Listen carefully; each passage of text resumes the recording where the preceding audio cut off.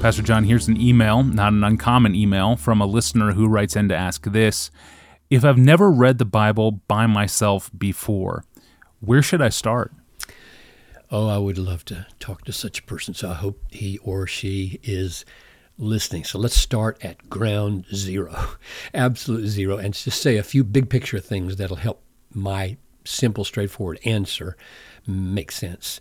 The Bible is a collection of 66 distinct books.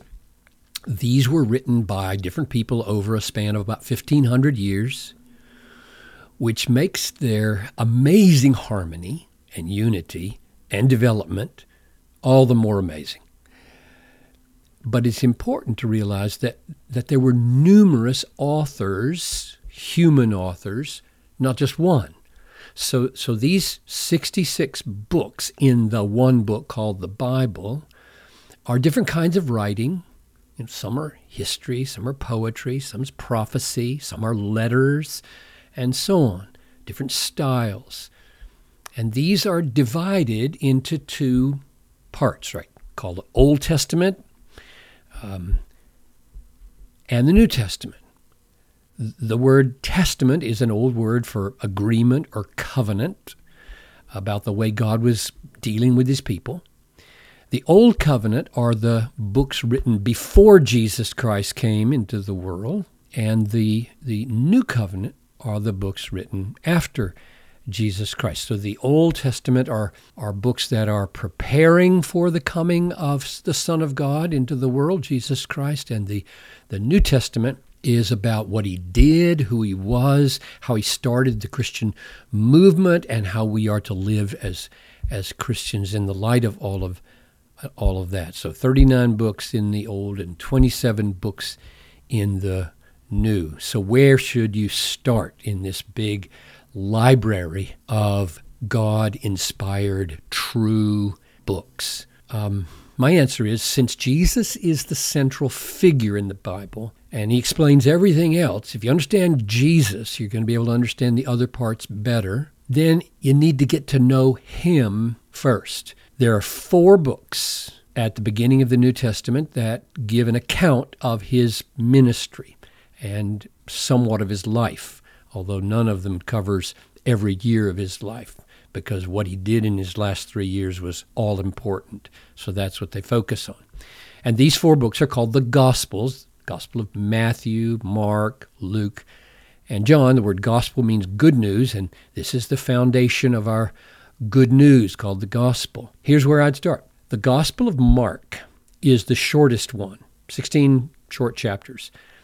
I would start there, and here's the way I'd do it. I would set aside 2 hours, some Sunday morning or Saturday evening, or sometimes when you're going to stay awake, and read the whole thing straight through, 16 chapters. And I say 2 hours because I'm a slow reader, and I've done that. I've sat down, read the entire Gospel of Mark straight through.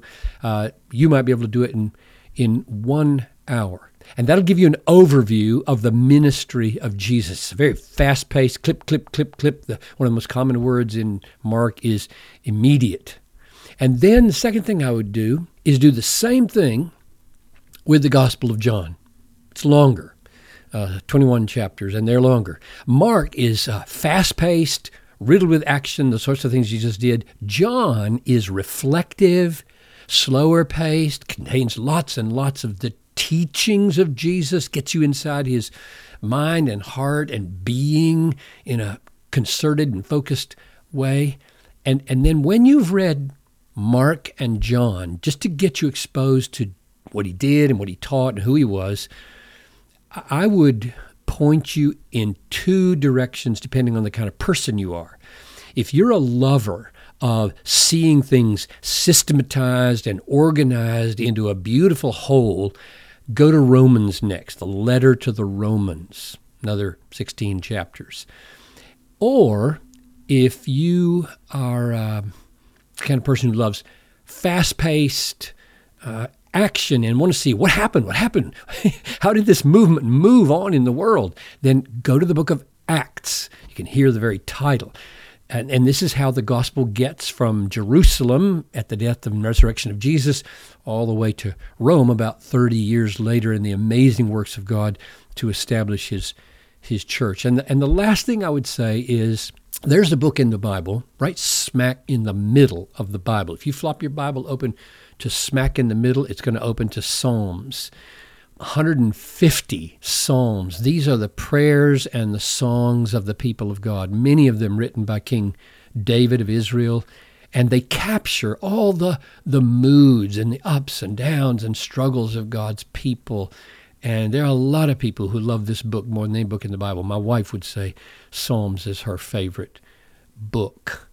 And that's the approach I would take. It would give you, that last exposure would give you a way to manage lots of the feelings you're going to have as a new Christian.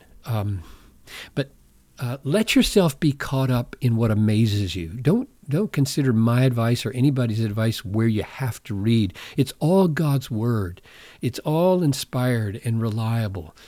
All of it's profitable to help you know Christ and know how to be saved from sin and from condemnation and how to have eternal life and how to live a life pleasing to God in this world. So you're on the brink of the greatest adventure of your life. Amen. Very well put. Thank you, Pastor John. And if you'd like to open the Bible and study it with Pastor John himself, we recently launched a series of video tutorials called Look at the Book. You can check those out at desiringgod.org. Click on the tab that says Labs on the top of the screen. And tomorrow we return with a question about how we can go deeper with Christ in our union with Christ. I'm your host, Tony Reinke. We'll see you tomorrow.